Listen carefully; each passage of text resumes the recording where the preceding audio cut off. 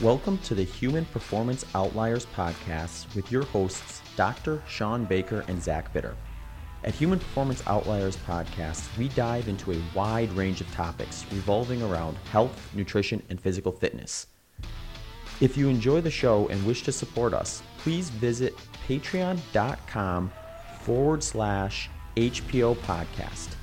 If you do not use Patreon but still wish to support us, please also consider checking out our PayPal page at paypal.me/HPO pod. The link to both of those can also be found in the show notes. Finally, please consider subscribing to us on your favorite podcast listening platform. Now, on to the next topic.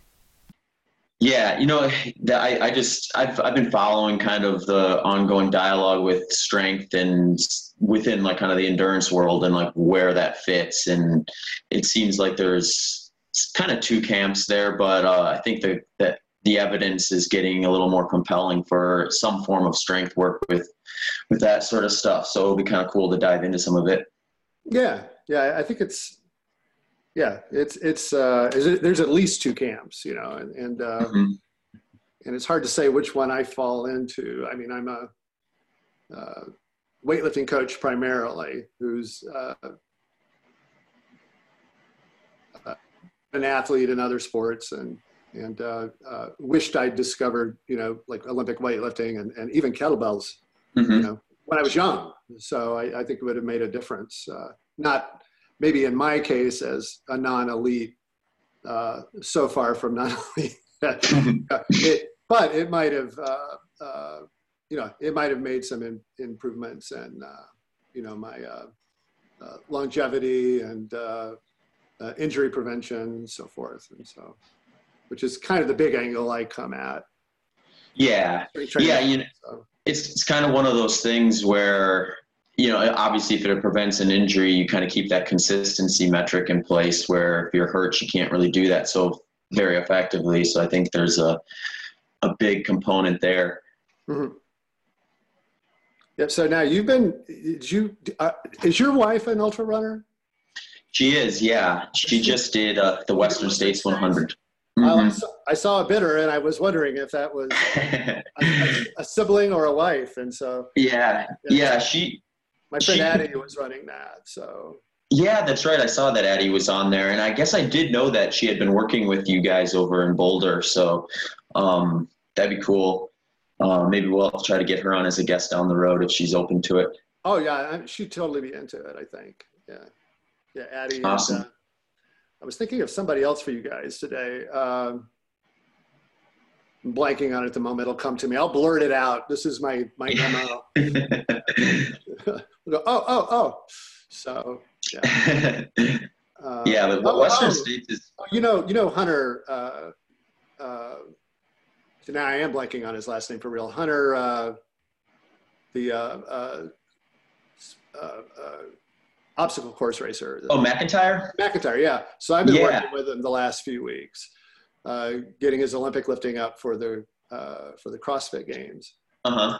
So he got a wild card, you may have heard, as a non-CrossFitter to, go in and challenge the fittest people in the world from his sport, right? So, but he'd be a good guy to have on if you. Yeah.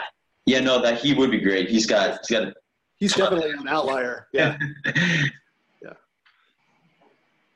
Yeah, it's been interesting. I think like when we started the podcast, I guess we didn't necessarily have like a specific route we wanted to go, although I think our assumption was we'd probably interview more athletes than anything. And we certainly interview athletes from time to time, but that tend to be the minority of our guests. So it's been interesting to kind of just let it kind of take its spin in whatever angle it's gone. And I think we'll probably branch out and add a wider variety of people as we, go through more and more episodes. But yeah, Hunter would be an awesome guest to have on. I've listened to a few of his other podcasts on some other platforms, and so it was an interesting listen.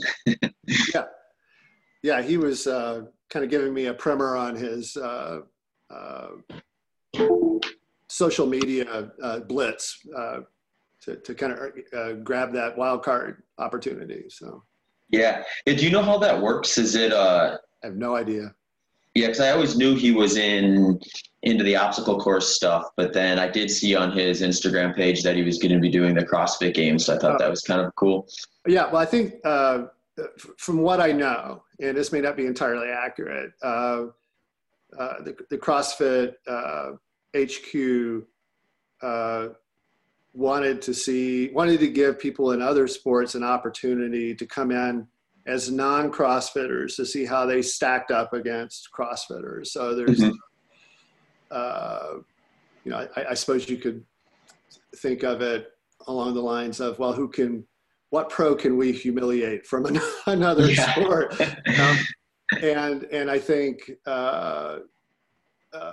Hunter was just up for that challenge, and so he wants to lock horns with people who perceive themselves to be the best in the world and see how he fares. And I think that's legit. And so I think that was the case he was trying to make, that he actually deserved having that shot, if anybody deserved having that shot. And so I liked that.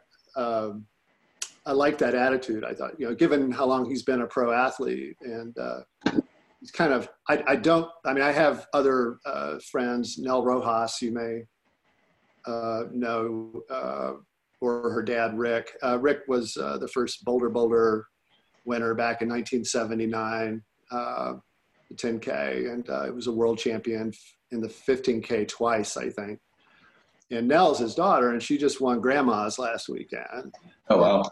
In 28 and change. It was her second marathon. She ran 31 at the CIM last year, and then they changed the qualifier for trials, and so she had to run a sub 39, I think, and ran or 29, I think. She ran a 2:28. It's pretty good. Yeah. And so where was Now I lost my train of thought. We were talking about Hunter, and we were talking about Hunter there, and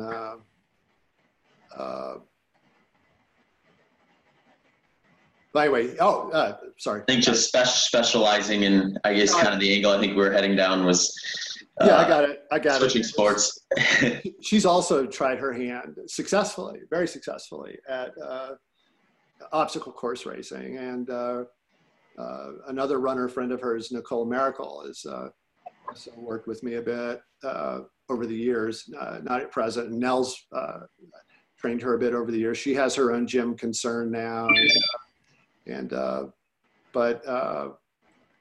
so in that domain of obstacle course racing, I'm not super fluent in who's who, but Hunter apparently has dominated the sport on the male side for quite a bit. So I think this is a good challenge for him, the CrossFit Games.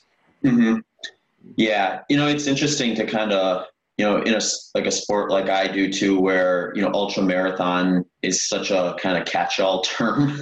Yeah. You can have like 50-kilometer races that are at 10,000 plus feet going through up and down mountains, and then have a 6-day event that's on a 400-meter track, and they're all kind of under the same umbrella. And specializing in, those are definitely the polar opposites within the sport, but specializing in any one area of ultra running is, I guess, kind of difficult to do. So like you see a lot of crossover, but then you also can get yourself exposed pretty quickly if you didn't train specifically for the event, and a handful of other guys or gals did. And I think that's one of the things we've seen the most in the last few years with the extreme endurance side of things, is just the growth is enough now where you can't just really go out for a couple of long runs and show up at any race and compete. You kind of have to really dive into the course specifics and all that other stuff too, and it makes it interesting. Yeah, well, and I think also along those lines, it's the mental training has I think it's a lot more available now, that grit and being able to act. Where I was going with that really was Addie just finished up her master's degree in sports psychology, and I think that's really that experience has really fueled her ascent in the ultra field. You know, she just exploded when she started mountain trail running, and had been thinking about giving up the sport of running altogether, and just kind of somebody said, come out and do Loon Mountain and see what happens. And she won it, you know? Mm-hmm. And I think she's really parlayed that sports life. So that might be a hook too for you guys, you know, if you're thinking about having her on. I mean, she can talk very articulately about that. Yeah, that'd be an awesome topic, because I know I always think about that, especially when it comes to some of the longer 100-mile plus type distance races, where it's like even if you break the course record, like your average pace is oftentimes kind of even slower than an easy run day. So at that point, from just a systems training approach, like you're doing overspeed training essentially on almost everything you do. And that's just so different from like the 5K, where, you know, you might hit overspeed training for like 10, 20% of your workouts. Right. And then at that point, it's almost like it's less about the physical component of keeping pace or keeping intensity where you want it, as much as it is staying focused enough to kind of convince yourself you can.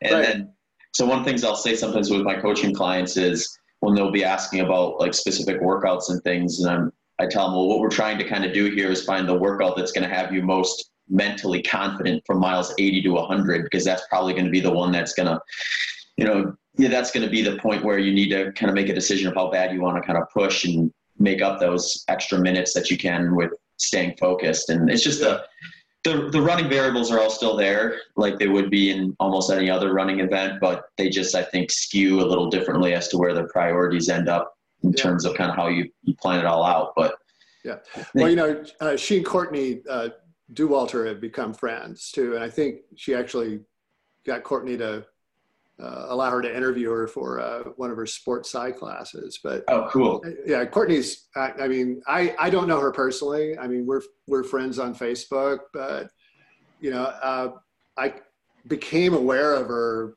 maybe 3 years ago. I forget what race it was that popped up on my news feed, and it was just like, holy crap, you know, this is insane. And so read a little bit more about her, and she was still teaching at the time. And coincidentally, I'm not claiming any responsibility for any of this whatsoever, but coincidentally, my mother passed away a couple years ago, and I was in Tennessee kind of handling the estate affairs, and I'd corresponded a little bit with Lazarus Lake, who does the Barclays and the Backyard, and he was only about an hour from where my mom lived. And so I asked him if I could come down and visit. And so we hung out for a little bit, and I met the dogs, and we did a 5-mile walk, and I just sort of kind of picked his brain and about, you know, why he does, you know, the hillbilly philosopher, right? And and he's a great guy, and he was very generous and to have me there. And I said, well, have you heard of this Courtney Dauwalter? He goes, no. I said, man, I'm going to send you some stuff. You got to get her down here for at least the Backyard, you know? And so it was a year and a half or two later. And I don't think the conversation had any impact on that. I think her performance had impact on that. And everybody was noticing at that point, but man, what a beast she is. Yeah. And I think, you know, what interests me, and this is where I kind of try to coach my athletes in the weight room, my weightlifters who are, you know, competing, and the runners who come in who are trying to get better, is that, you know, I think this is where Courtney, I may be wrong, but this is my take on it, is I think where Courtney comes from is from this, she's been through about everything. I think this speaks to your, like, how do I maintain focus? I think she's been through everything, right? She's pretty much dealt with every adversity that you could possibly come up with in an ultra in one way, shape, or form. And she just runs out of curiosity. It's like, what can I do? Mm-hmm. What can I get out of myself? And it's like this fearless space, you know. Now I don't know what goes on in her head, but it seems like that's, to me, a great place to be as an ultra person. It's like, well, what can I do? And can I keep going? And it's kind of, you're kind of constantly answering that question through your actions. What can I do? And I think that's, and it just like I said, I might be totally wrong, but that seems to me to be a really powerful place to be as an endurance athlete. And, Mark Cora writing, his psychobiological model of fatigue is kind of, I think, in that domain too. It's like it's mind over matter. It's the perception of the fatigue is key. It's like, so if you don't, there's that old saying, if you don't mind it, don't matter. But it's maybe not quite that simple. But you know what I'm saying? Yeah. No, Courtney's definitely one of the more fascinating individuals in the sport, and I think, like, one of the things I find interesting about her is I've been following her basically since she kind of started. She ran a few kind of more or less local races when she first got started and kind of like popped up on the scene a bit. And then like the thing that really caught my attention was she didn't really seem to have any rhyme or reason as to like when or what she would race. Like she would do everything from these timed events up to these super mountainous, like 200 plus milers. And, she's like, some of the folks in the sport that I really love to follow are the guys and gals who are able to kind of cross over from those disciplines. And then at her level too, where, she's hit, I think, just shy of 160 miles in 24 hours, which is about as fast as you're going to see. I mean, the world record's 163. That was just recently broken. But then, she'll go out to these 200-mile mountain courses. Last year at Western States ran 17:26, which is now it's the third fastest time in the history of the course. But when you put it into perspective, like, the weather last year was significantly hotter than it was this year or the year the course record was broken. So like the fact that she was able to do it on a year like that and on such a variety of different things are really interesting. And then on top of it all, she seems like, from a personality standpoint, to have changed zero. Yeah, right. The exact same person. And I don't know, she certainly changed the amount of notoriety she has coming her way. So you would think that would maybe at least change her psyche a little bit when it comes, she walks up to, pick up her bib at Western States now, and there's a crowd of people following her. People want to talk to her. People want to see what she's up to. People want to interview her. And, it doesn't seem to phase her at all. It doesn't seem to change her. And I think that's really big in a sport where there's that huge mental component. If you can kind of keep that kind of steady, consistent attitude, that's both equally hard to do as well as something worth appreciating when you see someone who's able to do it. Yeah. What I recall most from her interview on Joe Rogan's podcast was I think he asked her, why do you pick the things you pick to do? And she goes, I just get a bee in my bonnet, which, and he's, her good, is it Minnesota where she's from, or Wisconsin? But it's one of those upper Midwest kind of, folksy, that it's just quite natural for her. She gets a bee in her bonnet and she goes out and does something with it, and I think that's really cool. I mean, I think I deal with a lot of I've dealt with a lot of post-collegiate pros, and I've dealt with a lot of recreational athletes, and I've dealt with a lot of high school athletes who are looking to go to college, and sometimes they hit that point where they just kind of don't want to do it anymore. And I try not to be the hard ass coach. And this goes back to when I grew up with hard ass coaches. And it's like, look, it's something you got to want to do. And if you don't want to do it, it's Boulder. It's a nice day. Go for a hike. Go pick some flowers. Go do something that you want to do, and then decide if you want to come back and do this tomorrow. But I think that's the big thing with her and any really good athlete is that, they want to do whatever it is that they're doing bad enough that they can push through those rough spots,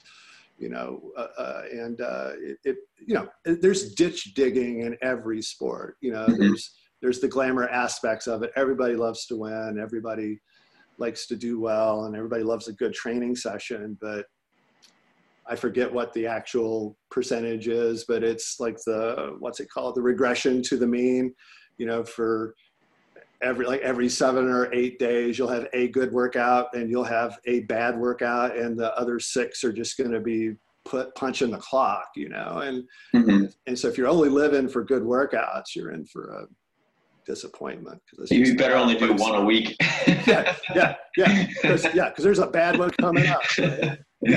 Yeah, and that's actually another interesting topic too. Just like I guess it's the fatigue of the sport, where you gotta want it really bad to get that last like percentage or whatever it ends up being. And I think that's really interesting within the endurance world, because especially at the pointy end of the spear, they just tend to be people who are like incredibly hardworking, driven individuals by nature. So they get to this point where they don't want it anymore. And it's almost like a sense of failure in their mind, I think, where they're like, oh, I'm not mentally strong enough to keep, so they don't want to admit that. And that they maybe stick to it even though they hate it at that point. And I think I see that, I wouldn't say often, but you see it often enough where you sense that could be a kind of an interesting dynamic between, I guess you could call it strong-willed stubbornness and the need for a change of direction, or at least a different way of viewing things, maybe. Yeah.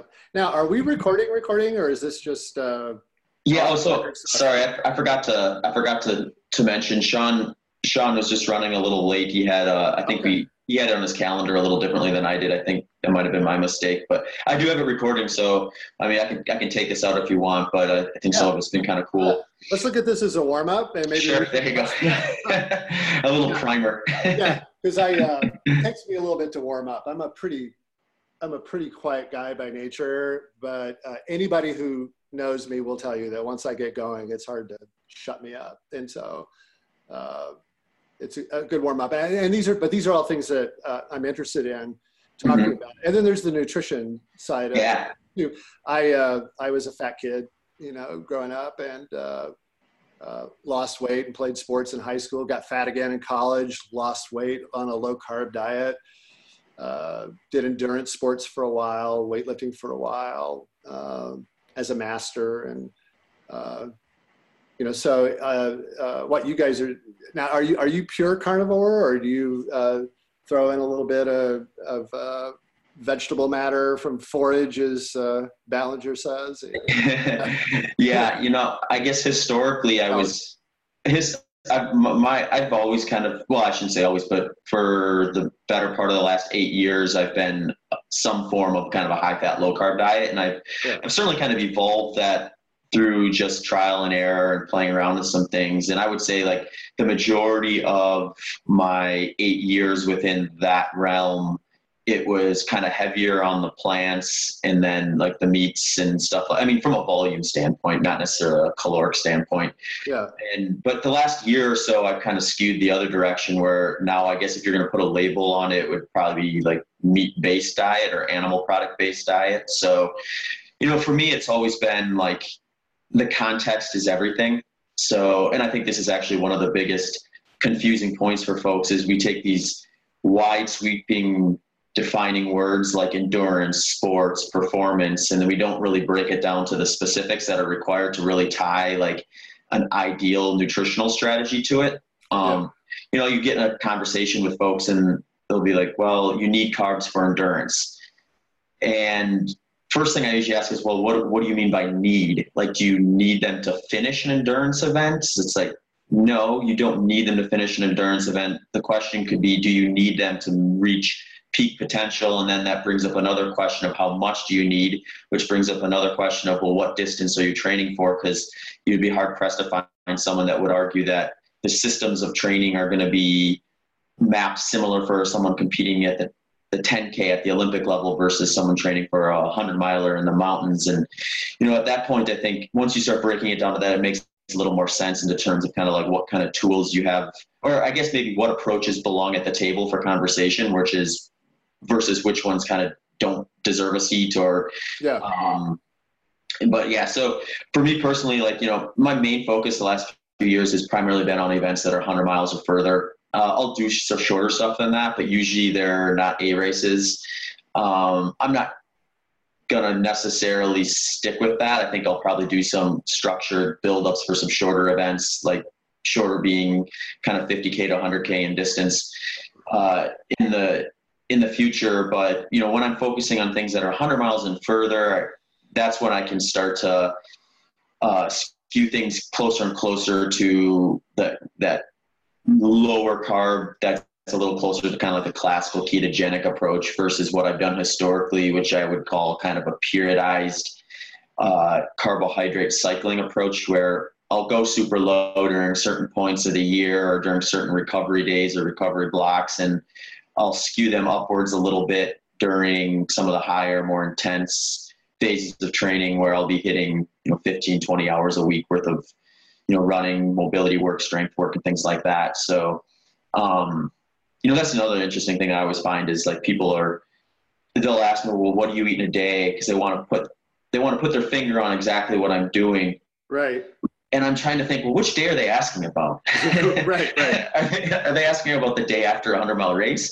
Are they asking about the 100-mile race? Or are they asking about that peak building week? And it all kind of maps differently depending on that. So, and then if you even start to dive in even further, I may have confused more people with this too, is sometimes I'll describe my diet in terms of like percentage of what I'm taking in from carbohydrates, fats, and proteins. So sometimes I'll say during peak training, I'll be taking, upwards of 20+% from carbohydrate, which is relatively low compared to what you're going to see in most kind of endurance nutrition protocols, where they'll advocate for, 60, 70% of your intake to come from carbohydrate. And 20% though could seem high to someone who's followed like a classic ketogenic protocol.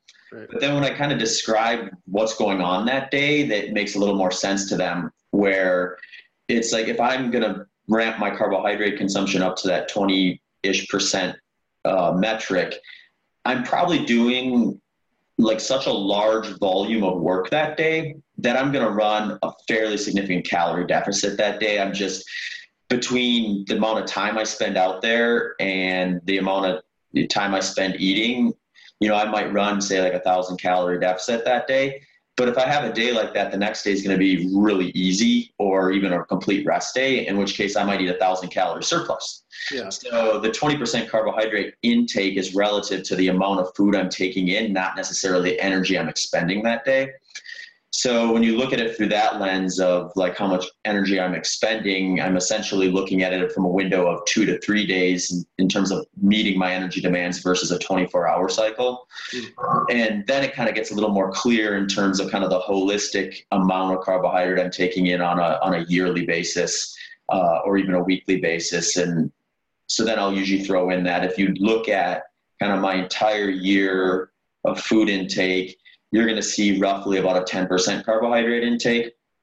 And that can even ebb and flow a little bit depending on what my goal races are for the year. Like if I'm doing all longer stuff, it might be a little lower. If I would do a year where I would just be focusing on trying to like run the fastest marathon I could do, it would probably skew higher than that. So It's really interesting though, when you actually kind of take the time to look at it and dive in deeper than just carbs good, carbs bad. Yeah. So let's say you're in I'm not sure how you organize your training, but let's say you're putting in base miles. How many times a day do you train? Usually I'll start out doing one kind of bigger work run in the morning. And then once I start getting up above around 100 miles a week, or another way to look at it is maybe like 12 to 13 hours or so, I start adding in a double. But I've done it differently too. I've done some training blocks where I focus more heavily on just sticking to as many singles as possible. And then I've done other training blocks where I've done a fairly significant number of doubles, where maybe 5 days a week I'm doing 2 runs. It really just, sometimes it depends on a few different variables, like life. Sometimes if it's a busy time of year and I just don't have like those large blocks of time, then I'm more likely to probably do some doubles. Or, here in Phoenix, it's a little goofy because if I go out and do a 3-hour run, I'm going to butt up against 100+ degree temperatures, basically no matter how early I start. So sometimes just staying on top of like hydration and stuff, it's beneficial to split it in two and have that window of time where you can kind of refuel and rehydrate before going out for a few more miles. Do you eat lighter generally in the morning and try to organize it so you're eating most of your calories after your workouts are done? Yeah, so where it ends up running the most seamless, I would say, is when I am doing a 2-a-day. And usually I'm doing some form of a 2-a-day once I kind of get into like the thick of it. It's like if I'm only doing a single run, I'm probably still going to go to the gym and do some, basic strength work and mobility stuff in the afternoon. And what I found works well for me, just from a logistical standpoint and just where I tend to gravitate towards, is kind of 2 really big meals. And I can always flex in some snacks if I'm doing a lot more work and I'm feeling hungry. I don't ignore hunger pains, so I'm not going to say, oh, well, it's 2:00 in the afternoon, I'm hungry, but normally I only eat 2 meals, so I'm going to wait till dinner. Right. But usually it ends up playing out where I'll get done with my morning session, I'll eat a really big meal, and then I'll go about work and stuff, and then by the time mid to late afternoon rolls around and I do a second session, once I finish that, it's getting close enough to dinner time where I just have another big meal after that. And that's usually where kind of my intuition ends up going. Got it. Yeah. So how about you? Are you still following kind of a a low carb diet, or what are you kind of doing these days? Yeah. Well, when I was, still kind of knocking around on Twitter and Instagram, I think I mentioned to Sean a while back that I'd been diagnosed about 1.5 years ago with a form of vasculitis called granulomatosis with polyangiitis, I think is how it's pronounced. It used to be called Wegener's. And so just slight aside, a buddy of mine, you may know of him, Brandon Hudgens, as a miler, sub-4 miler, lives out in, I want to say North Carolina. He'll shoot me if I get that wrong. It might be South Carolina. But anyway, he was diagnosed with this same disease about 11 years ago and is still kind of soldiered through it. He's had it way worse than I've had it. It can get very systemic. I have a fairly limited form that's just affected my upper respiratory system. And so ears, sinuses, but it's an inflammation of blood vessels basically. And it's autoimmune. And so they don't really know exactly, apart from stress and maybe an infection, what causes it. In my case, I support Brandon, is a spokesman for the Vasculitis Foundation, and he's got they've given him a platform called Victory Over Vasculitis, and so I donated some money and got a T-shirt, Victory Over Vasculitis, a couple of years ago. I remember I've told Brandon this, and I told Brandon that, I opened the box, I got the T-shirt, it's like, cool T-shirt. It's like, boy, I hope I never get this. This is just a crappy disease. And then 6 months later, I came down with it. so it's kind of ironic. But there's Sean, it looks like. He's popping up. Yeah. Perfect timing. Just talking about him. Carnivore. Yeah. So anyway, I'd mentioned this to Dr. Noakes on Twitter, and I said, what do you think about going full on carnivore? And he was like, why not? Give it a shot. So I'm still on prescription meds to kind of keep this thing tamped down and prevent flares, but I'm also been pretty much straight carnivore. So meat, fish, chicken, I'll throw in some eggs. I was playing around with red wine for a bit in the evening. Also kind of doing mostly one meal a day. If I get really hungry, I'll have a snack or something, but still try to keep it meat. And then seems like my summer alcohol is tequila. So I'll trade out the red wine for a shot of tequila at night, knowing full well it's poison and not doing me any good, but But it doesn't seem to, the numbers for my markers, were going in the right direction last round of blood tests. So it doesn't seem to be doing any harm. Now, it's just hard to say, is it having a profound impact? It's just, the nature of the disease is such that the blood markers that they're looking to measure activity and also to verify a diagnosis aren't particularly good predicting flare-ups. Like you could be technically in remission with no ANCA registering at all and just blow up the next day. Or you could be like me, I'm not in the normal range yet, but it's half of what it was and still be relatively stable. And so it's just, it's kind of a nerve-wracking way to live. You just don't know if you're, really getting better or not. And it's just, you kind of got to go with, there was some architectural destruction in my sinuses as a result of the disease. I've got it blew out the cartilage in my nose, and none of that can really be repaired until they're sure that it's in remission. So it could be a while on that, but so I have some hearing loss and some fatigue that seems to just spontaneously crop up. So I'll find myself taking more naps than I usually do. So, but I'm thinking that the carnivore, given everything that we've been attributing to it in the last year, and Michaela's success with it treating an autoimmune disorder is like, well, there's no real guidance on what to do except to try to avoid it, inflammatory foods and as best you can. And so it seems like, and I'll, sometimes when I dine out, it's a little sketchy, like exactly how the food was prepared. And I was in Mississippi for a couple of weeks, and there was some, I don't want to be a complete hermit about,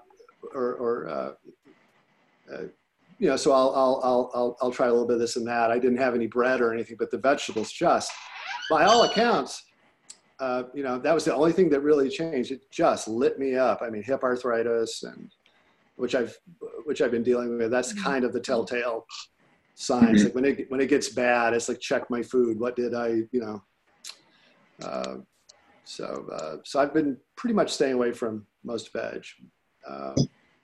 But again, the prescription, it's hard to kind of nail it down in a scientific way, Yeah, I always thought like looking at like nutritional alterations for performance is so much easier of a thing to gauge, because like the feedback is fairly immediate, at least the way I see it. Like if I go out and do a workout and I fall, consistently underperform at a workout, and the main thing or only thing I changed was a nutritional thing, then like, I have to attribute at least a portion of it to that. Or if they stay the same, or if they can improve, there's some of that kind of a little more direct, immediate feedback. Whereas when you're dealing with something that's a little maybe longer term, it's hard to really put your finger on what's causing what. And it does make it a little more maybe frustrating and equally interesting. But, we had Andrew Scarborough I don't know if you've heard of Andrew before on the show. And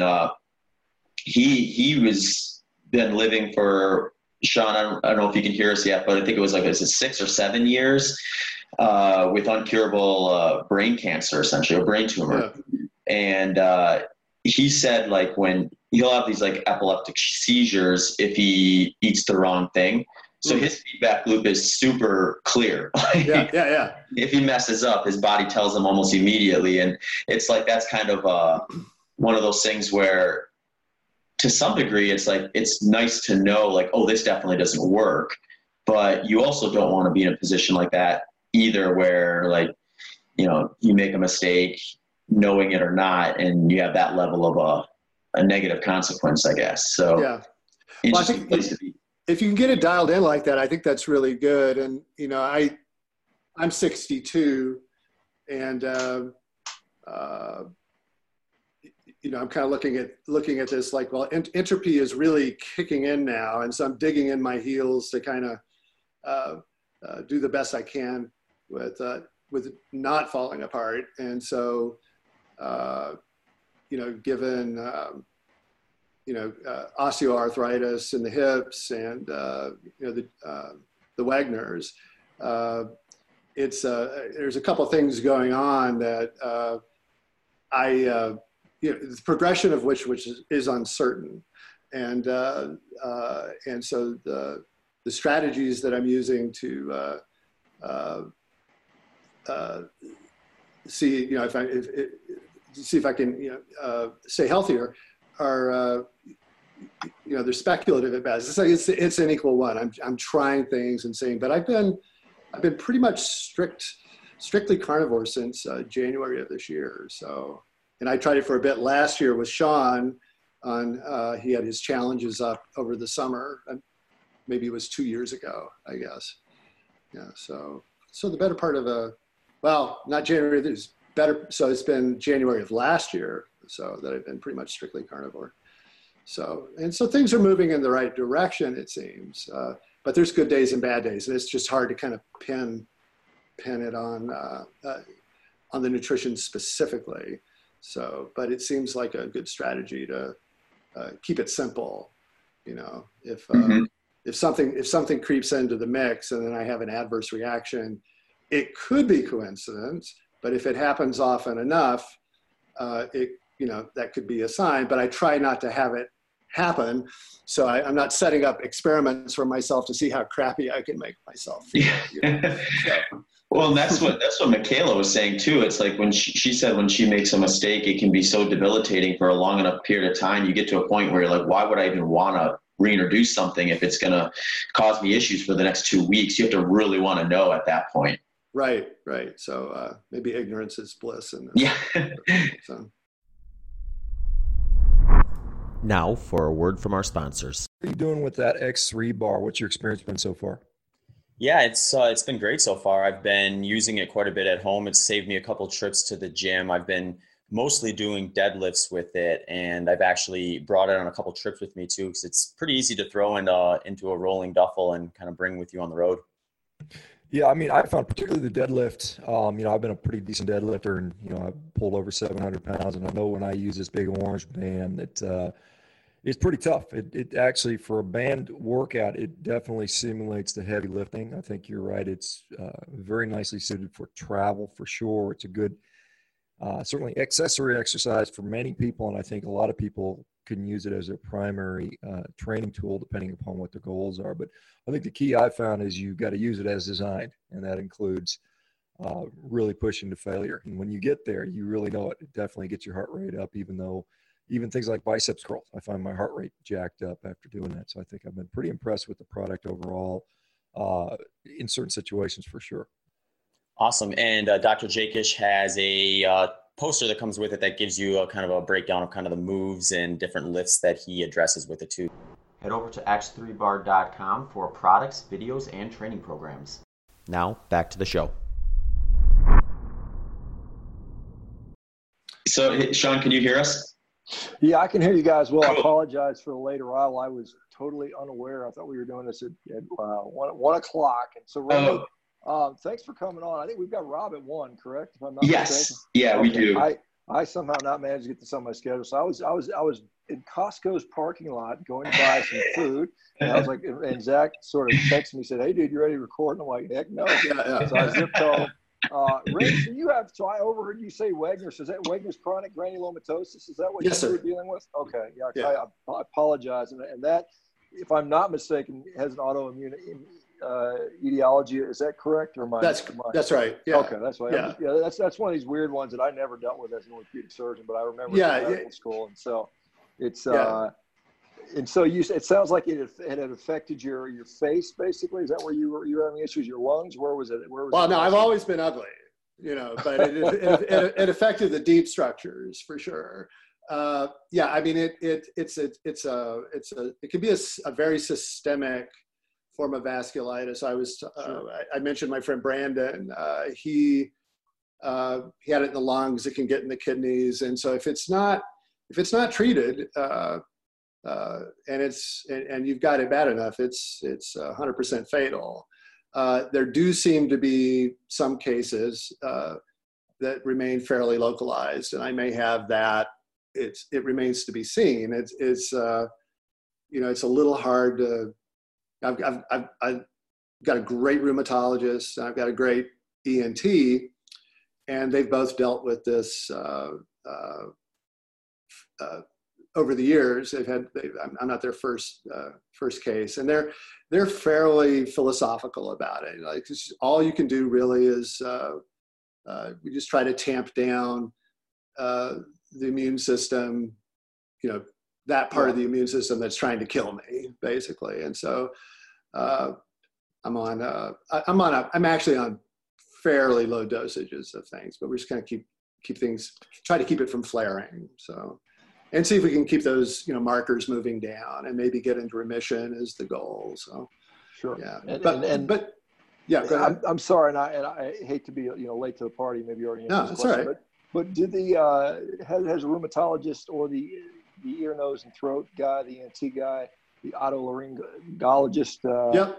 has he talked to you? Have you talked to them about dietary strategy? Oh, yeah. How it works, and what are I just want to know what their opinion is on that, because it seems like it's either some people think it's absolutely crazy, they don't care, or some people are supportive. And so yeah, the ENT not so much. We haven't discussed the dietary. The rheumatologist more so, because he's kind of running the show from the medical interventions, so the drugs and so forth.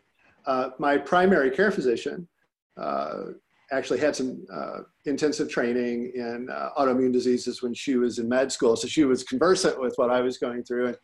And I'm going to blank on the name of the book. It's a protocol that was developed for a dietary protocol that was developed for multiple sclerosis. Probably Walls. Terry Walls. Walls, yeah, the Walls. Yeah, sure. So she was like, "Well, are you doing Walls?" And I said, "Well, maybe the flip side of Walls. I mean, I've eliminated a lot of things, but it's mostly the vegetables and all the grains, and so. But I'm thinking in terms of anti-inflammatory." And she was on board with that, and my rheumatologist was completely fine with it. He's younger guy, and I think it's maybe a couple of things. Is that nobody is really sure 100% the impact that a particular nutritional strategy can have on anything per se. All you can do really is try and see. And is it working for you? And have you guys run across Michael Staninga by any chance? So a doctor friend of mine referred me to a podcast that he was on, and I subsequently bought his book, but it's called Medical Nihilism, and he's a philosopher of science and medicine. And so, I'm probably going to butcher the synopsis, but it's basically, he kind of feels like, given the state of medical research and big pharma, and really the paucity of magic bullets that medicine has come up with, apart from maybe antibiotics and insulin, that really the logical sort of position to take as a patient, and maybe as a doctor, he kind of advocates for something called soft treatment, I think is what he calls it, soft intervention, is that you really just kind of have to take a very skeptical, almost nihilistic attitude towards what's possible, and not to trust anything too much, especially the claims of the pharmaceutical companies, because everybody's kind of in this, mode of, profit. And, if the medicines work half as well as they claim we work, we wouldn't see as much need for them, perhaps. But I've kind of taken that position with both strength training actually and nutrition. It's like I'm just you just kind of gotta respect these basic principles of health and adaptation, and then see what happens. Implement something and then stick with it a bit and see what happens. And I'm not sure if that answered your question or not, or it may have been too much of an answer. But I think by and large that all three of my doctors they're pretty hip to this notion that this is an incurable disease. And the best we can kind of get to here is give you the drugs that seem to work and the surgical interventions that seem to work for most people most of the time. But ultimately, you're going to have to see what happens to you. We can only treat you. We can't treat you based on, past a certain point, we can't treat you based on, what's worked for everybody else. We kind of got to look at you and see how you're responding. And so I feel like I'm in pretty good hands with them. Is that? Yeah, I mean, I think that's very reasonable. And it is kind of an interesting thing that we have all these sort of drugs, and they're often developed on sort of one biochemical pathway. They find something that does something, and then they find what drug either makes us go faster or slower, or impedes or allows this process to happen. And then we get, some sort of clinical effect. And we don't really look at the sort of the thousands of inputs that probably drive whatever pathology we're looking at, and it's kind of a very interesting thing. Yeah. Well, it's, I think the thing about Wegener's is it's just so rare. Right. And for me, it just started as a bad cold a couple of Christmases ago. I woke up with a bad cold Christmas Day, and it's like, oh crap, I'm going to miss the Christmas party that I really wanted to go to today. And then it just persisted for like 2-3 weeks. It's like, wow, this is really a bad cold. And then I had, colleagues, friends in the gym who've all had sinus issues, it seems. And so they were counseling me, you just got a sinus infection. And it very well could have been that. So I did everything I thought to do, without going to the doctor. And it seemed to clear up for a while. And then when I was driving out to Mississippi a couple of summers ago, my eustachian tubes just completely clogged, and I went pretty much just deaf. I just had bone conduction. And so that was like, well, I think it's time to go see the doctor now, So that's what precipitated that. And, I mentioned this to Zach, was that the inflammation in the nasal structure is such that it really damages the mucosa, which, as I understand it, supply a lot of the healthy mucosa are required to supply adequate blood to the cartilage. And if that gets compromised, then the cartilage decays. And so I've got a saddle nose defect from the Wegener's, which is also a telltale sign. But you look at these things, and denial is a very powerful, response to, geez, do I really have this rare disorder? But I think it's maybe just undiagnosed. It's just not it. And you read the literature, and it's been hard to diagnose, and doctors don't think of it as the first thing that you might actually have so it may not be as rare as we think it is. It's still, still rare, but there's a whole, spectrum of vasculitis diseases. Wegener's is just one of them. And I've been fortunate. It sucks to have it, but I've been fortunate in terms of being able to get it under control. I got a relatively early diagnosis, and now it's just kind of, staying consistent with what seems to be working, so. Yeah, that's interesting. And it's kind of like we do have these sort of weird, like I was going to say, Wegener's is something that would obviously be pretty rare. And so you're not going to have just a broad swath of data by which to say what's going to work ideal. It's a very small subset of people. I literally diagnosed myself. I mean, I looked at the stuff and it's just like, well, I have all of these things going on and nothing else seems, like a differential diagnosis if I was House, but I'm not House and I'm not a doctor and I'm not medically trained. So I went to my primary care physician and I said, I think I have this thing. And so she ordered the blood test and she, did some, cursory examination, bone conduction test, and she goes, everything came back positive. So I think,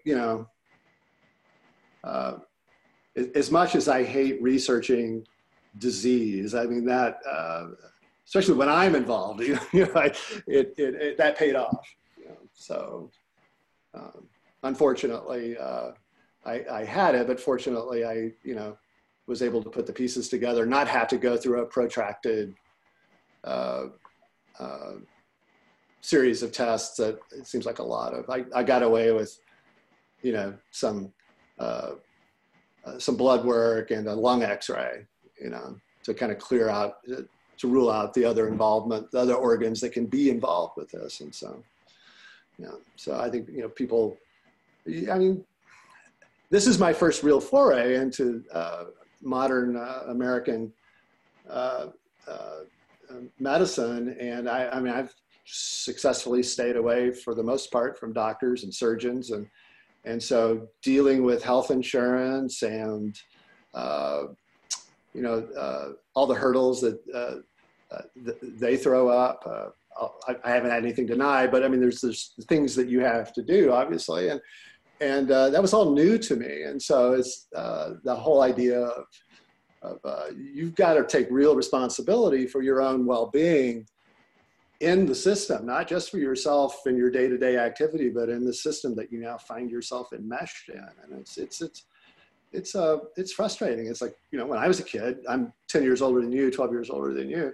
When I was a kid, we still had house calls, and it was just, you just didn't have this, the procedures are different now. You called your doctor, I'm sick, you go visit, he comes visit you, he gives you a prescription, and, you get well. And that's just not the way it is anymore. I mean, I've gone literally to the physician only when I was forced to by my occupation as like an employment screening. I've never, as a physician, I never go. I mean, I think, and granted you had symptoms and you went and saw and you got it figured out, but I think a lot of us, I mean, the problem is we have so many sick people that are just sick. And so it's like everybody going once a year to see their doctor for a checkup because so many people are sick. That we've kind of come to expect that. But I mean, honestly, I think if you're a healthy person, you really should have to visit the doctor. I mean, you shouldn't need to. Right. Well, one of my colleague at Barbell Strategies, PhD in biochemistry, and don't take this the wrong way, but he looks at doctors as basically the medical equivalent of auto mechanics. You don't really need to go to see them unless you need something fixed, and that might have some merit. Yeah. So, but I just, well, it probably goes back to when I was a kid and had a ruptured appendix when I was like 5, I think, and almost died. And it was misdiagnosed over the course of a week and a half. So I was a pretty sick kid when they finally got it figured out. And I've just been phobic of doctors and hospitals, I think, ever since then. I've just done what I could to take care of myself and treat myself. And that may or may not have paid dividends. But I was 60 before I got, really had to be forced into the medical system. Yeah, I mean, it's. I think obviously there's certainly things where you get a gunshot or a broken leg or something like that. Right. I mean, we've got some good stuff, but I mean, for the average person with chronic disease, and this is not a new concept. We've been saying this forever. We don't do a very good job, and right. A lot of the guidelines and treatment options we have are almost developed by pharmaceutical companies, and we just kind of plug them into the system, and it doesn't really make right. people any healthier. That makes them more medicated. Maybe the symptoms get a little better. But anyway, so you said you've got a background in the strength world as well, if I'm not mistaken. Is that correct? Well, yeah, I've been, I wouldn't call myself a strength and conditioning coach out of respect for the profession. Those guys, I've got friends who are, legit strength and conditioning coaches, and their domain is a little more broad than mine. I was trained in Olympic weightlifting coaching back in the early 2000s. Had been lifting myself for maybe 5 or 6 years prior to that.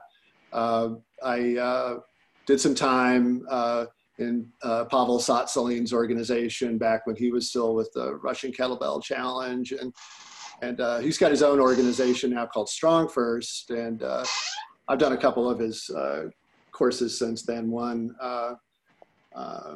for endurance athletes trying to get stronger, and another one that's kind of program design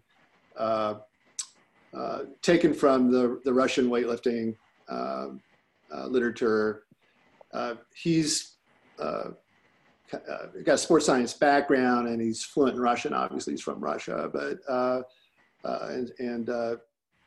and so he's pieced together that material in a really useful way for coaches who are dealing with other sports. There's that other book called The System. It came out a few years back, and I'm blanking on the guy's name, but they're longtime NFL strength coaches. And that's another good system for kind of mapping the Russian way of thinking about periodization onto other sports. So weightlifting was what I was primarily coaching, and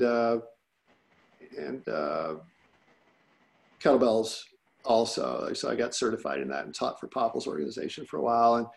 And back when the sport itself was brand new in the United States, and as a, I guess 48 to 50-year-old masters guy, I held 3 of the national records in the open division in 3 weight classes for an event called Long Cycle Clean and Jerk. And so the sport's changed a lot in the States, especially. It's way more popular now. It's way more gifted people doing it, and the rules have changed somewhat. So how I figured out how to be good at it wouldn't work these days. But that was a good lesson for me as an athlete and as a coach, and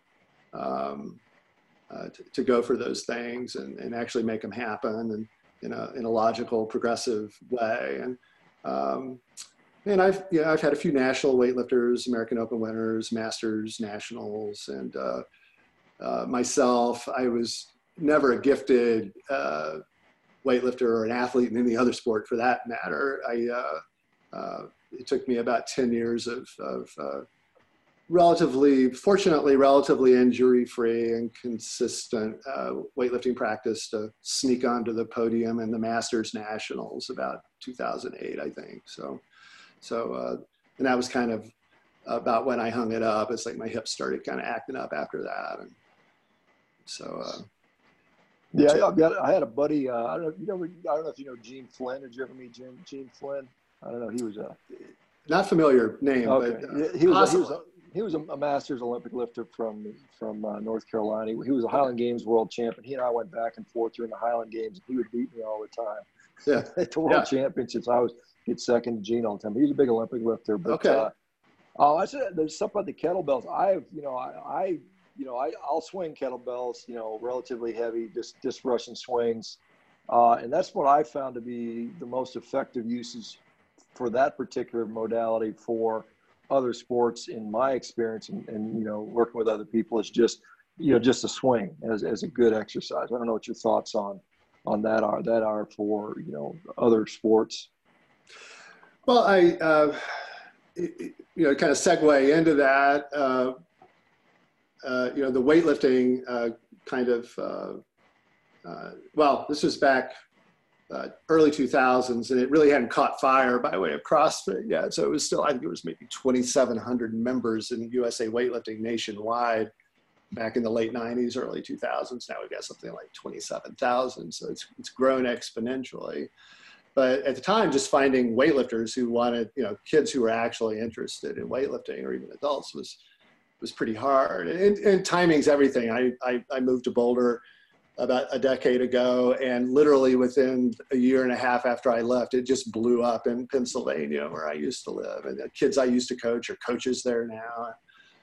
And so the sports performance side of it started kind of opening itself up to me. And so weightlifting, and I was telling Zach this earlier, both kettlebells and weightlifting, I didn't take up until as an adult, and I just sort of intuitively latched onto it. Boy, I wish I had these things going on when I was 11, 12, 13, and I really didn't discover serious barbell lifting until I was in college. A buddy of mine was on the football team. I was kind of looking around I was messing around with some bodybuilding stuff, and he found a powerlifting gym in town. And so there's this cat named Terry Unger, who ran the West Central Illinois Powerlifting Club. He's a master's. He worked at a factory. All the guys in his gym were guys he knew from the factory, and these guys were brutes. And he didn't have a sports performance background at all. He just loved powerlifting, and parents would send him their kids to train, and he had. He got to know the strength coach at University of Iowa. They sent one of their backs who lived in Galesburg to see Terry, to get his bench press up over the course of the summer. And the kid was a talented athlete. He went from like 225 to 315 bench for a triple, over the course of a summer. Just your ideal, sort of combination of fast twitch and just good athletic genes. And so anyway, Terry had a big impact he was like my first real coach that I trusted, and he was, and all that stuff sort of kind of mapped onto, it's like, well, that's something I can do. I can, my first seriously challenging sports performance athlete was a girl that had just been admitted to Harvard as a basketball player.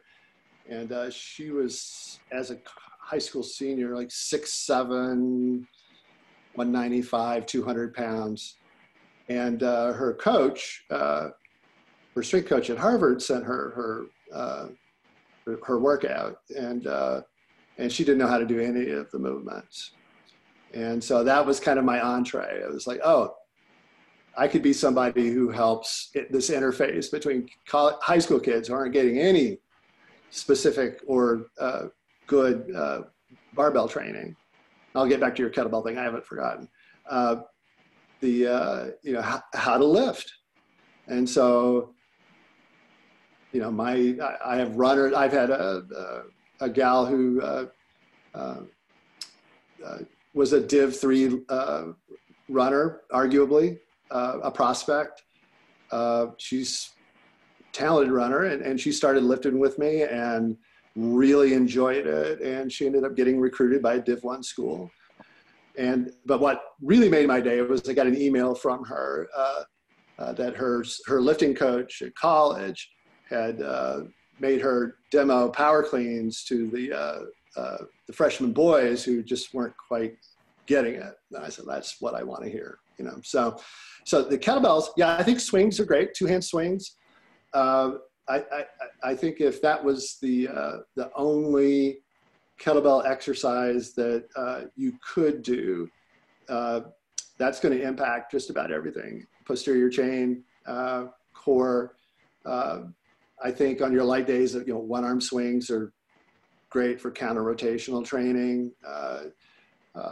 You have to stabilize in a different way. You won't probably generate as much power or force because it's single arm, but use it for other things. I use them all the time. Now I use them with my runners primarily as finishing work with what we're calling anti-glycolytic training these days. It's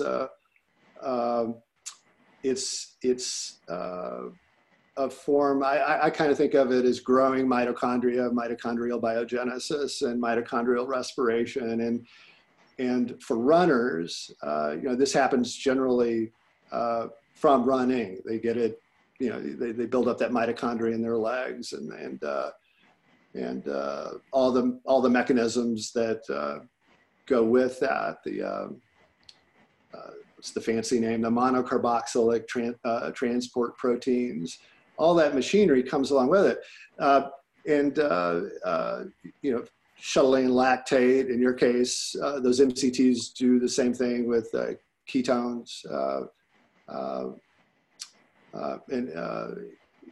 for energy production. Now, the thing about kettlebells for runners is that I try to use them, and I use exercises to kind of bring that into the upper body and the torso. It's like if you build more mitochondria, you're leveling up the body's ability to process lactate and use it as a fuel. And so the more mitochondria you have, the more MCTs you have, so I'm not going to be very successful with that if I just have them do it, endurance work with their legs. They're already doing that for their running. Their running is giving them 95 to 99% of what they need. So my job in that respect is to try to promote that metabolic machinery in their upper body, so that they can make use of it when they're running, because all the tissue participates. So you can turn the whole body. So my buddy Mike, who runs our gym, he calls it putting more batteries into your Tesla. So so that's one way to I think about kettlebells beyond just training strength. You're using it to put the body into not quite glycolysis. The idea is you're touching glycolysis and then backing off. And what differentiates it from, say, interval running or intervals in running, or maybe the Tabata protocol would be like maybe the closest thing to it, but not quite, is the rest periods. And also the ability to kind of generate, by choice of exercise, different kind of mitochondria. So a lot of what runners need, my distance runners, the elite ones are already fast. And they came into the sport as fast people already. And so they're trying to take that speed and teach it to endure for their distance running. So my job is to try to, kind of help them figure out strength protocols that allow them to recover faster, increase their training loads, and not get injured. If they're staying healthy, they can train more, and that's going to help their sport. So I was telling Zach earlier that's kind of the entree for my exercise selection for runners is what can I give them that A, the sport doesn't give them, and B, how can I load them in such a way that it's not increasing the damage that the running does. Every sport has, is a potential overuse injury if that's all you do. And so I look at strength training as a way to kind of load the tissues, load the connective tissues, load the muscles, load the body in a complementary way that will have the effect of letting the sports practice recovery happen, but strengthen everything that's it's just kind of in between training, I think of it as. So I don't do a whole lot. I don't try to do things like, that would be analogous to giving a baseball pitcher a weighted baseball, to improve the speed. That would be like the opposite of what you would need to do. So. Yeah, Randy, you kind of touched on a few questions that I was going to ask. So maybe we can jump into a few of them a little deeper. And I think one of the interesting things I've seen historically, just from, this is purely observational, but I think like it makes sense to a lot of people where you go into a weight room and you kind of have these groupings there where you get your big, strong folks kind of over by the heavy free weights. And then you'll find another kind of corner of the gym where all the endurance athletes are at, and they're sitting there kind of with their 10-pound dumbbells doing like 100 bicep curls and shoulder lift type things, and maybe some like walking lunges or something like that, because, they're just doing what they know, right? They're enduring. Right. It's kind of like what you said. It's doubling down on something you're already 95 to 100% of the way there on. So I think that's actually where the camp of anti-lifting for endurance kind of comes in, where they see that and they're like, why don't you just go for another run if you're going to do that? And it makes sense in that situation. So maybe we should start with just and I know you answered this to a degree, but like, why should endurance runners lift weights, and why should they never lift for endurance? Well, I don't want to say never, but it wouldn't be my first choice. There might be, I can't think of a reason why I would say never train for endurance. I mean, I can't think of a reason for doing that, but that doesn't mean there isn't one. Somebody out there might have a good reason for doing that. And there are some sports where it's strength endurance or endurance strength. I think, like I said, for runners, well, let me kind of back into it this way. So I get a beginning runner, a runner who's beginning lifting, say a high school freshman or sophomore, let's say. And I've had, for whatever reason, I've had mostly high school girls that have stuck with it. And the boys just don't seem interested in doing the kind of lifting we're doing. I'm not sure what the mechanism is. I mean, I'm a private coach. I'm for hire. The parents, are paying, and it's so I'm not entirely clear about the motivations. But the girls who stick with it invariably get better. And the first thing that I hear from them is how much they feel their postures improved out on the road. So we all do. I just by my own prejudices about torso training, core training, I don't really prescribe specific core training unless there's some remedial need for it. The reason being is that all the lifts that we do are ground-based. We don't, I'll expand on that a little bit, the occasional bench press, but it's all ground-based. They're done standing. So, if you start out with a body weight air squat, and that's all you can squat, and a year later you're squatting 300 pounds, well, your core has necessarily gotten stronger, and there's no amount of crunches and reverse hypers that are going to produce that result. The squatting is what did it. And so when I think of, and the coaches that I've, stolen the idea from think that, the core is, the torso is where the transmission of power happens. It starts at the hips, depending on the sport, runs to the torso. The ability to generate, a tight core is essential, and it needs to be automatic. Those deep structures need to be firing automatically. Now, with runners, one of the things that I've run across, I can't cite this, so I'm sorry. But one of the things that I ran across is a principle that I think about when we lift is the postural muscles. So one of the things that seems to happen for endurance athletes or any runner who gets tired is that their posture starts to go, right? They can't hold themselves up, and what takes over is the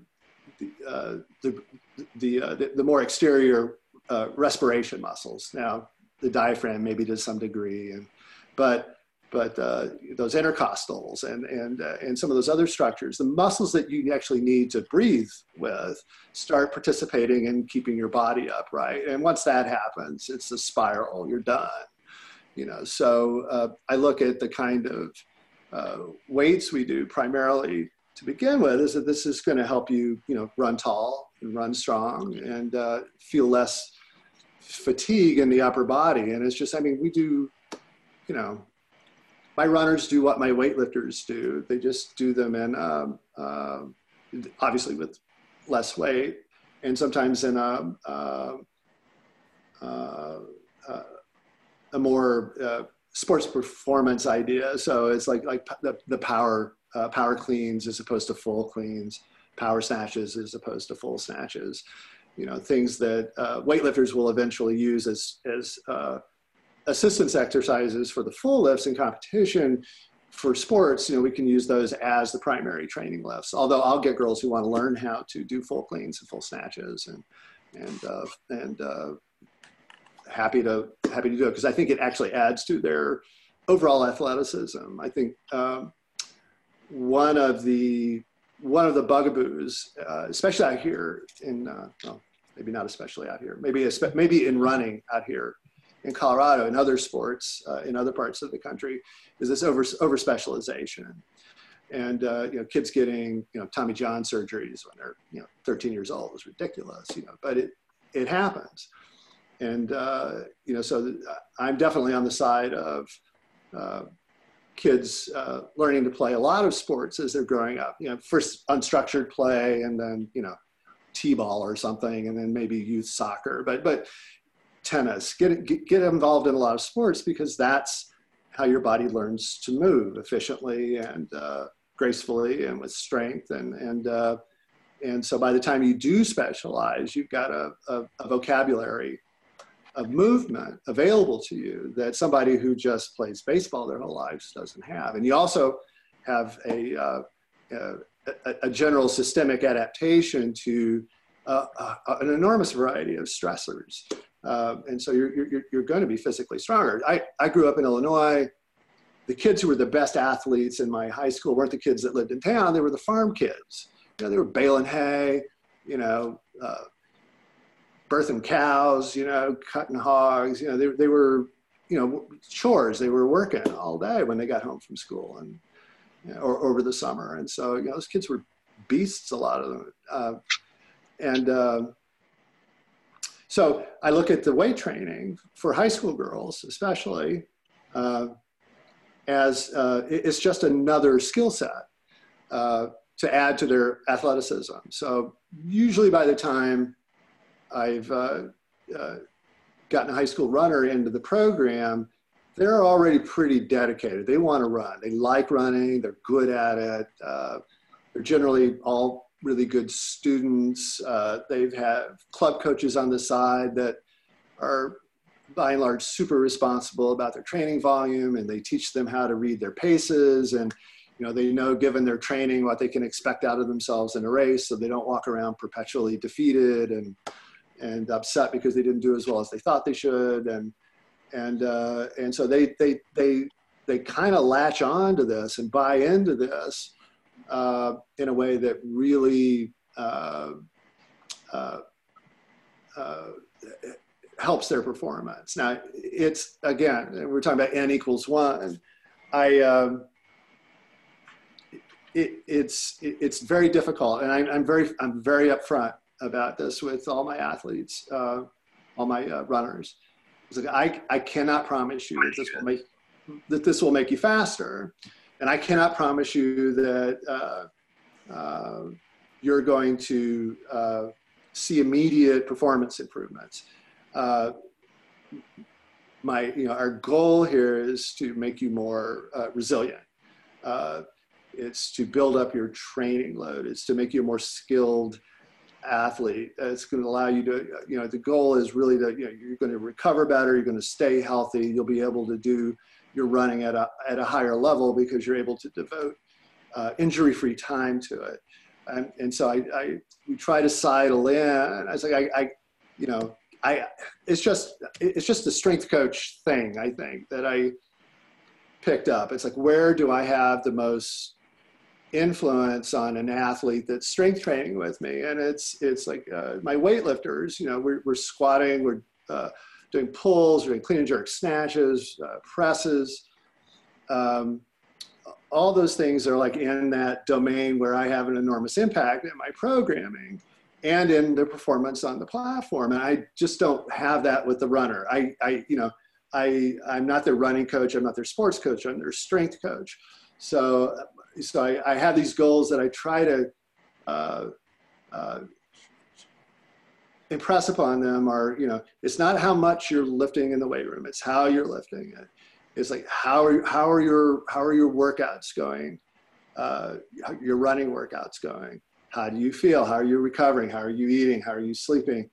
And the girls that have stuck with it, I mean, they've all. I've got one of my high school girls just graduated this year, going to a very good Div 1 program. She's two-time 800-meter champ in the state in the 5A division, and top 4 or 5 in the mile in the country, and maybe second or third in the 800 in the country. I mean, she's really good. Now, did my strength training help with that?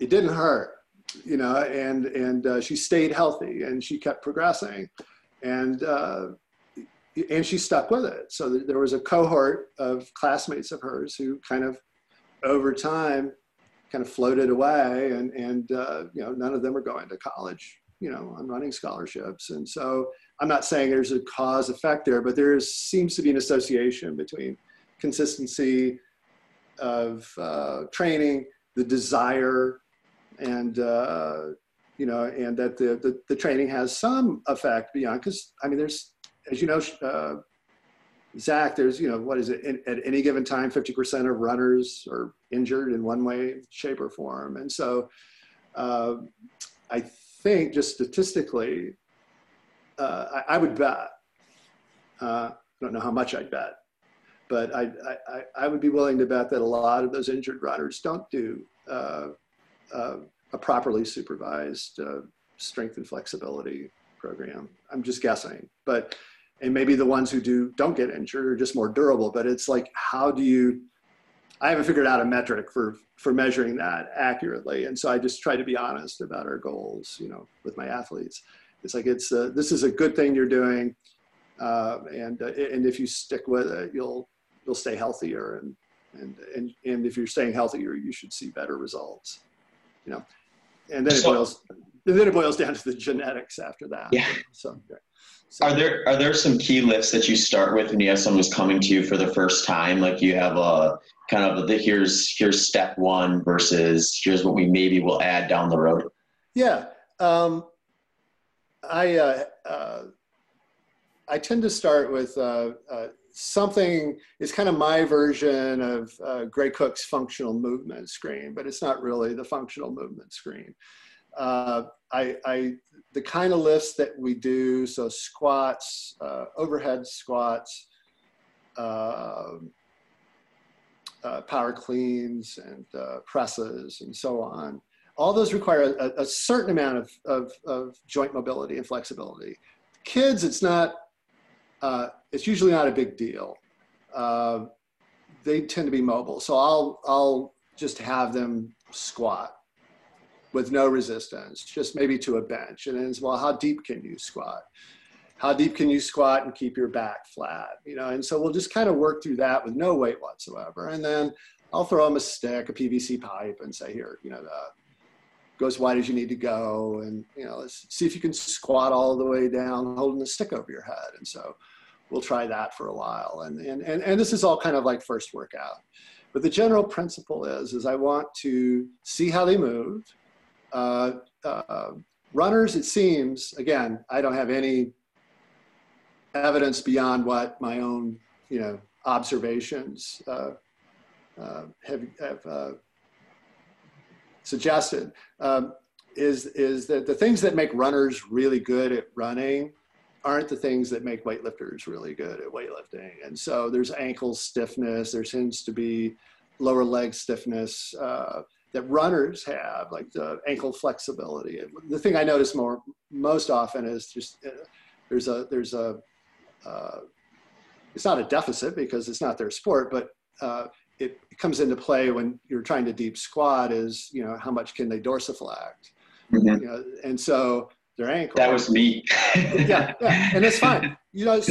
So my rule of thumb, well, it's not a rule of thumb. And my rule is when you're doing things like squats, you want to move to the limit of your particular range of motion, your safe range of motion, where you can maintain posture, maintain tension.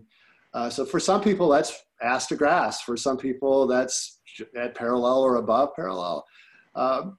Some athletes I found do pretty well if you just put a little bit of a heel lift under them. So I don't make all of my runners buy weightlifting shoes. I do suggest it to them that this will help your squat and you don't have to drag out that, 3/4 inch piece of stall mat and put your heels on it. And I think you'll find them to be a more stable surface than your Nikes, your trainers. And so some of the athletes do that. And I have, small cache of used and unclaimed lifting shoes around. And sometimes I can get somebody into those for free. But it's generally moving from bilateral, stable movements. Over time, we'll throw in things like the power cleans and the power snatches. I usually start teaching those right away so that they have some facility with the technique by the time we start putting a little bit of weight on the bar, but that might be with the PVC. But of late, like the last year, I've kind of trended towards let's squat, let's front squat, let's do presses and push presses, and we'll warm up with like a power snatch or a power clean.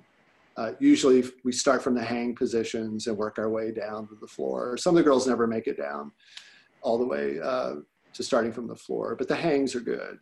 Works their back, works their posture, works their explosiveness. And I like your, talking about, the endurance guys on one side of the gym and the bros on the other side. Right? Sorry, Sean. No insult intended. But I think what you run into is like, what is the, what's the mindset? What's the psychology of a runner, of a distance runner versus the psychology, the kind of default mindset of a guy who's into push a lot of iron? They're different. I was in powerlifting in college. I was a weightlifter, and I'm not what I would call by nature a real aggressive guy. I can be hot tempered, but I'm not walking around, angry, like, what's the word? High level of arousal. Like you need to put up a max lift, so, lifters, I think, that's the culture. It's like, it's just, that way of being that you have to be to approach a max lift is not the same as a runner who's going out for a 20-mile training run. It's not that there's a difference in intent. Well, there is a difference in intensity, but it's just a different mindset. And so I think when you have runners coming into a weightlifting gym, it can be very intimidating for them because they're not used to having to engage that part of themselves. It's just not part of their sport. They don't need it. It's like the focus that you need to run is not the same aggressive focus that you need for a 1 rep max, is the point I'm trying to make. And so part of my gym culture is that we have runners, we have cyclists, I have some post-collegiate elites. I have, one girl from Czechoslovakia that's training with me. Is they look, and then for whatever reason, again, most of my weightlifting team is women these days too. And so there's this kind of nice camaraderie between the sports that I've tried to build, and I think it's useful for a runner to learn to develop that level of aggression. Just to find it in themselves. It's like, we might max deadlift, we might do some max benches. And it's like, look, you're gonna have to dig for this. I think the ability to dig in there is a useful psychological skill, even though you don't need it most of the time, but maybe you need it. Now, I'm not saying this is a direct example, but so we were talking about Nell Rojas earlier. So when she won the Boulder this year, 40 years to the day after her dad won the very first one in 1979, she's coming into the stadium and she thought she had a comfortable lead, and boom, this girl comes around her with 20 meters to go or something like that. And she was just like, she had to dig, and she won it, but I don't know. I don't know if her weightlifting helped her with that. I have to, we talk quite a bit, but I haven't asked her that specific question. But I think she would agree that the ability to generate that kind of oh no, you don't, is a big part of lifting. You get that ability to kind of just turn that aggression on and forget about everything else and go. I know, Sean, I don't know what you think about any of that, but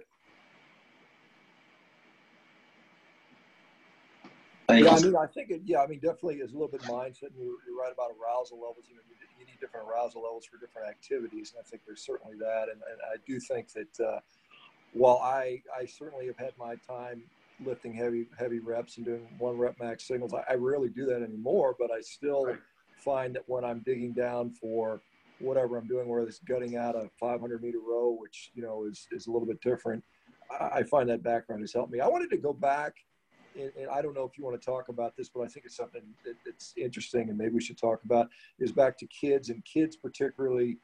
So a couple misconceptions. One that still some people seem to think is weightlifting is going to somehow stunt the growth of children. It's going to cause growth plate injuries. I mean, that's a misconception from the 50s and 60s, where we saw all the top athletes tended to be shorter, and that's just because they were biomechanically selected to be a better athlete. So they assume that short person lifts weights more means lifting weights cause you to be short, which is not at all true. But there's a sports scientist guy by the name of Yann Lamour out of France who's done some interesting studies looking at the trajectory of kids that start lifting pre-adolescence. And so these are 6, 7, 8, 9-year-old kids who start not necessarily Olympic lifting, but they start involving themselves in strength training. And in full disclosure, I've had my kids doing strength training since they've been 4 or 5, and it's not necessarily lifting, weights like we do, but they were engaged in activities, whether it was, throwing medicine balls or jumping or kettlebell swings or stuff that they could handle at an early age.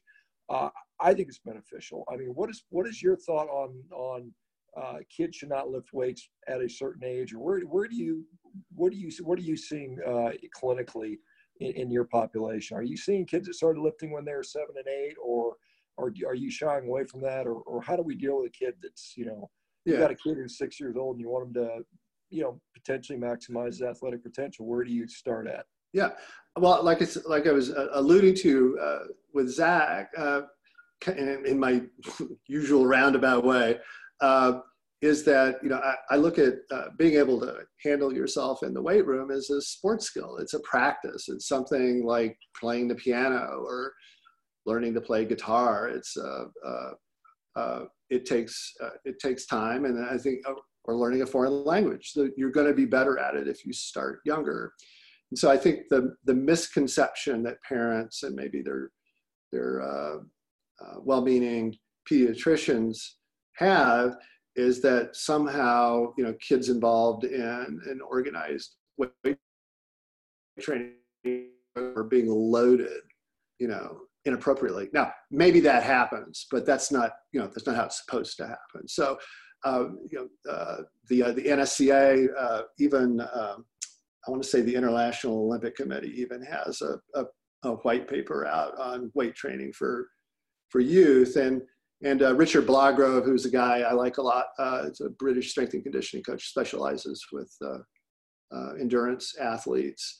And this is my confirmation bias kicking in. It's like I read his book. It was just like, oh, I'm doing all those things. And so it was like, so I'm a huge fan of his, right? And but he's written some articles for the Athletics Weekly, which is the British track and field publication, and he's super pro getting kids involved early. And I think if you look at it as it's just another skill set, like people lose their minds when clean and jerk and snatch, or they're dangerous. And it's like, well, not really. And it's hard because, as you know, when people have their minds made up and you can present all the facts, and it's still very hard to get them to change their mind. But the old Hamill study from, I forget, 1970 something, it looked at both British, and it was the British Amateur Weightlifting Association, I think, that sponsored the study, and then it's been published in the NSCA. It's out on the internet. You can find it, but it compares injury per 100 hours of participation. And so if you look at like girls soccer, statistically it's a bloodbath. It's like there's like 0.15 injuries per every hour. It's enormous. Weight training is like 0.00019 injuries per 100 hours. And if you're looking at competitive weightlifting, it's even lower than that. It's like 0.00017 injuries per 100 hours. So statistically, I tell my parents, look, what we're teaching your kids to do in here in an organized and progressive and supervised way is orders of magnitude safer than her running down the runway and jumping into a long jump pit. I know it doesn't seem like that to you, but it's the truth. Track and field is, it's one of those sports that's up there, and those are the kids I'm training a lot. So there is that. And so I've even had an athlete whose mom was a nurse, and her pediatrician was like, well, her growth plates aren't completely closed, and so she shouldn't be doing any lifting whatsoever. And it was just like, yeah, you got her throwing herself into, high jump and long, so the things we used to, do as kids, like unsupervised, running, jumping, playing tag,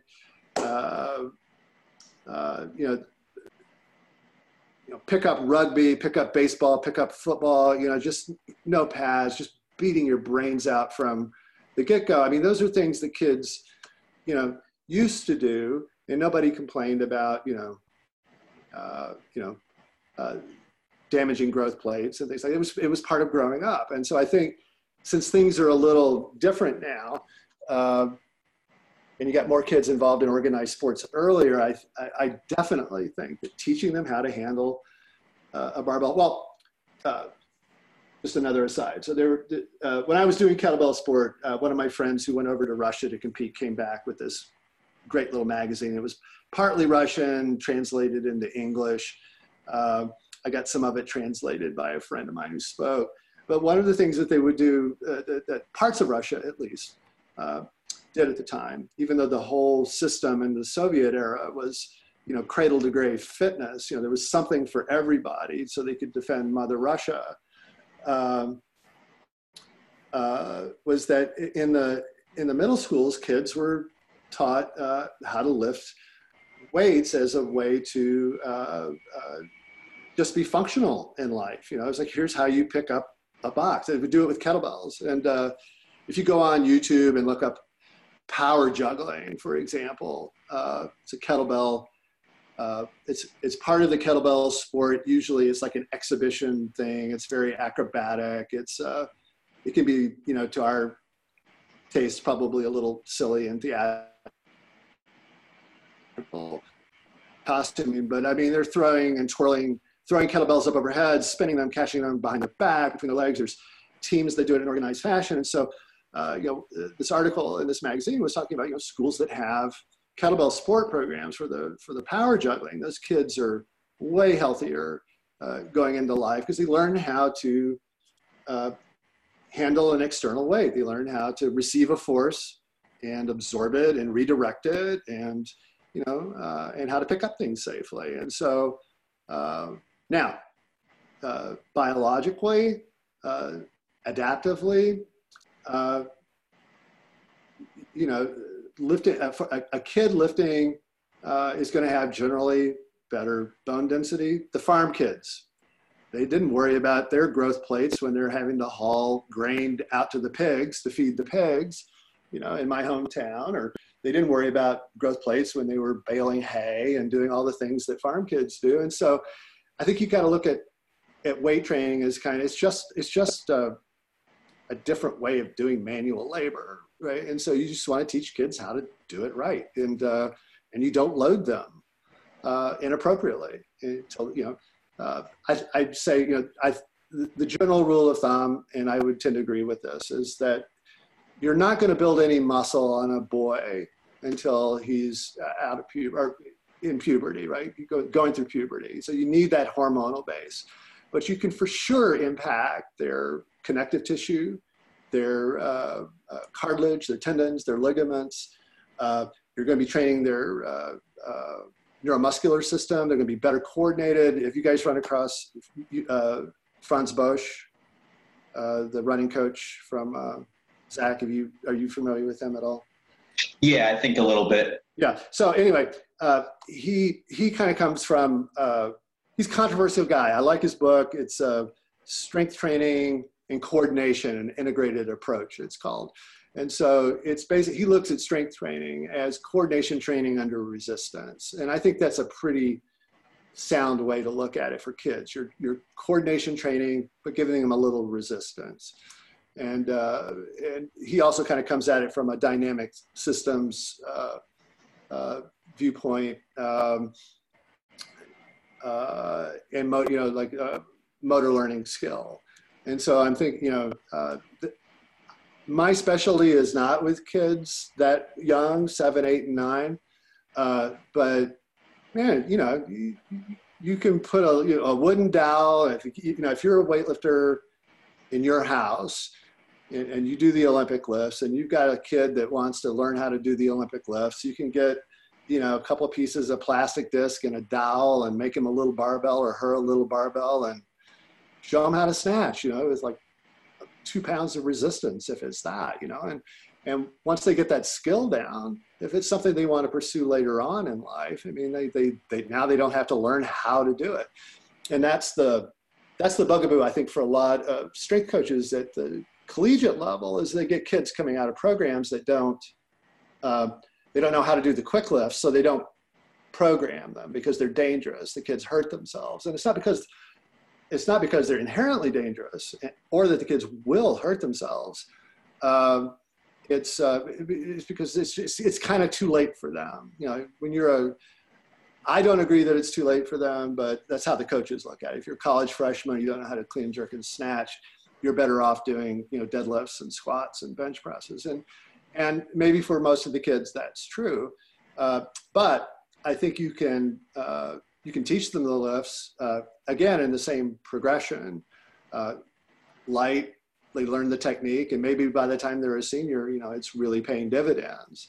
So it just depends on, that culture, I guess, depending on who you have as a strength and conditioning coach and what the program demands are. But I had a thread there I wanted to chase, but I've kind of lost it.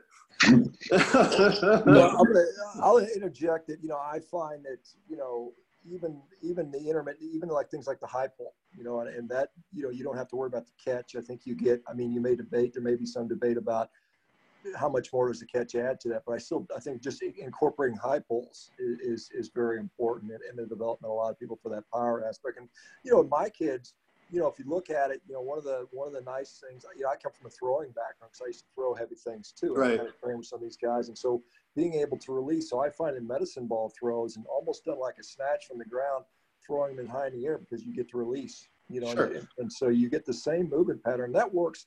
And I've had my kids at 4 or 5 years old taking a 3-4 pound medicine ball and just throwing it up in the air as hard as they can, trying to hit some target on the ceiling, which I reinforce with wood so I don't break my ceiling. But that was to me a very useful thing, for, like I said, because I'm not going to teach my kids how to Olympic lift because I don't have the background to teach them safely. So I'd rather put them in the hands of a decent Olympic lifting coach. But in lieu of that, I can certainly have a kid pick up a 3 or 4 pound medicine ball and throw it in the air as hard as he can. He's not likely to get injured doing it incorrectly. And it trains a lot of the similar, motor patterns. And so I think that's a good proxy in my view. Yeah. Well, I think the thing is that what the overarching why do we choose a particular exercise over another is that you have to have a compelling why for it. You can't just sort of like throw things at a kid, or any athlete and hope it works. You need to have, done some kind of an assessment, and what does this person need, and what's the exercise that's most likely to help produce that result. And so for, when it comes to the Olympic lifts, I just, and let's go back, kettlebells, Olympic lifts aren't for everybody. Not everybody should do them because they need, like I said, you need a certain amount of mobility and flexibility in order to do them safely. There's a line there where it's just not safe to do them. So you got a 300-pound lineman in college who can't rack a front squat properly. He probably shouldn't be power cleaning even. He probably should be doing, high pulls like you suggest, because that's a good in-between exercise. It's not, he'll lose some of the benefit of how to receive and redirect that weight, but it's totally unsafe to, try to catch the bar on the collarbones with your elbows down. There's a reason the clean looks the way it looks, and it's safer, it beats you up less. And if you can't hit that position because you lack the mobility, either fix the mobility so you can do it, or don't do that exercise. So I with my master's athletes, I have guys working with me who are from, 79 years old on down, and, they can do perfectly good deadlifts, but they're a little bit shaky on the explosive stuff. So I tend to not program that for them. Well, Randy, I think, Zach, if I'm not mistaken, we got to get to another podcast. Yeah. Thank you so much for coming on. It's been a pleasure talking to you. I'm sure we can talk some of this strength training. I love talking about that stuff. I could talk for another 6 hours on this stuff. It's a fascinating story. I wish you continued luck with the Wegners and, all the other stuff. And it's hopefully we'll see continued improvement, remission, whatever. Yeah, right. Yeah. Result is, because I think it's a fascinating story, and it will inspire more and more people. I've just seen so many people now every day with some autoimmune or some other kind of crazy story that their disease got better by changing the diet and off of a carnivore diet. So it gives me a lot of hope. Even though it's very controversial, but I just think we need to continue to get these stories out there, and appreciate you for willing to come forward and share your experience and your knowledge. Yeah, well, I didn't originally intend for it to be all about me and my Wegners, and so it's kind of on my back burner, and I'm not but it's there, and it's something that I'm dealing with, and I think healthy diet and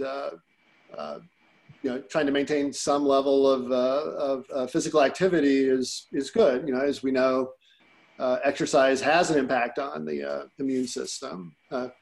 Too much ain't too good, but the right amount is beneficial, and as long as you're recovering, and it certainly seems to be the case in let's call it the vasculitis community, that those who do exercise regularly, like a half an hour minimum a day, goes a long way. I mean, at least in the mental well-being department, if not the actual improvement in their health status. But it seems to be the case that most people do see some benefit beyond losing weight and fitting into the pants. It actually helps with their disease. So.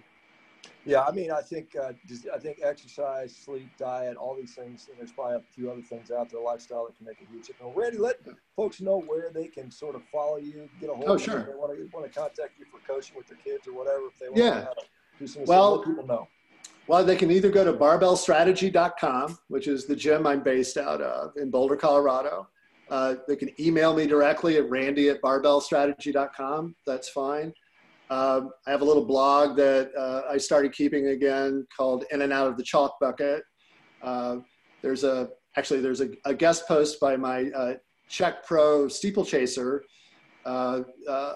exactly on why she's 6'4", and why she didn't start weight training until she was an older adult, because she was told that it would stunt her growth. But now that she's 6'4", she's not worried about it.